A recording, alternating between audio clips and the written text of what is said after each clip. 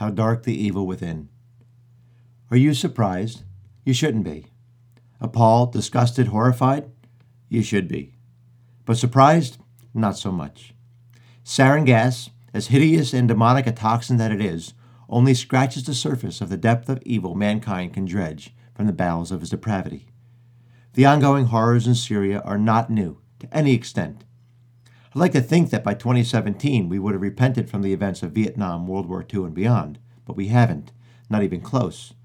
No, we habitually conjure decrepit spirits of pain, torture, and blasphemy every single day. Why?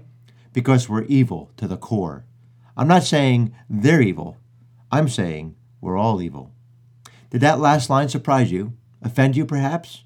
Who, me? I'm not evil. Maybe a little bad, but evil? No way. I'm a good person. Are you?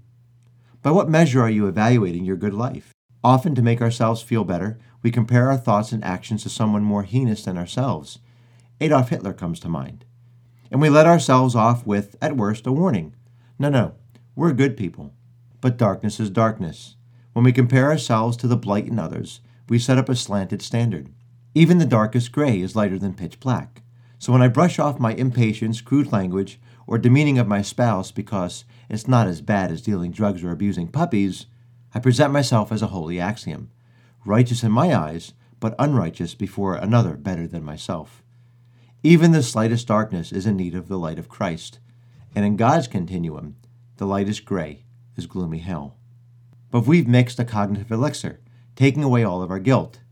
It's comparison. Have you considered this? Do people who are better than me consider me evil? Oh, how the tables have now turned. What actions or statements must a person make before we slap on the wicked label? Is it refusing to let a black man into your home to install your DirecTV? Or maybe it's a teenager slapping an innocent elderly man on a commuter train. Or is it driving a truck through a Bastille Day crowd? Maybe it's as easy as not being kind. But it's certainly not you, right? And not me. And herein lies my point. Comparison. It dilutes. When you look deeply into your heart, if you dare, concluding, I'm not so bad, you can be assured you are now your standard. However, if when gazing into the depths of your heart you are disturbed by your secret thoughts, then you are on the cusp of all possibilities and rescue.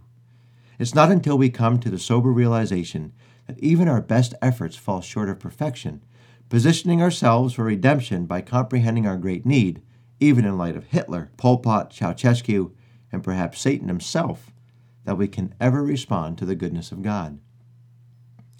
On the eve of Good Friday, does the image of the crucified Christ bother you in the sense that it was necessary because of the depth of darkness in your soul? Do you realize that, compared to Christ, we are all evil? There is no good thing in us, and don't confuse that with doing good things. From Jesus' perspective, all of us fall short of worthiness. Auto entrance into the kingdom of God eludes us. There's not one living soul that has the clout to buy a ticket into the presence of God. Why? Because we are all evil. We are morally depraved, harmful, injurious, wicked, dark. Yes, we know how to give good things to our children, but that doesn't take away our status before a holy and perfect God. Evil isn't just about doing horrible things, always, all the time. No, sometimes hell smiles. Evil can be the most subtle of pleasant whispers, engaging in unfathomable darkness. If this is true, we must always check ourselves against the glaringly revealing light of the gospel. This is why the psalmist says, Search me, O God, and know my heart. Test me and know my anxious thoughts. See if there is any offensive way in me, and lead me in the way everlasting. Psalm 139, verses 23 through 24. So, now, where do you stand? Are you still content in not being as bad as your thieving or lying neighbor? Or are you grasping just how dark the evil can be in you? It's in this convicted condition that we can fling ourselves onto the cross of Christ, having his punishment be our own, and in hope stand in righteousness before a holy God because of the work of Jesus, taking his life as ours. Only the cross of Jesus confronts evil with lasting victory. Only the cross rescues us from the delusion that we are good, diluting the false tonic of comparison.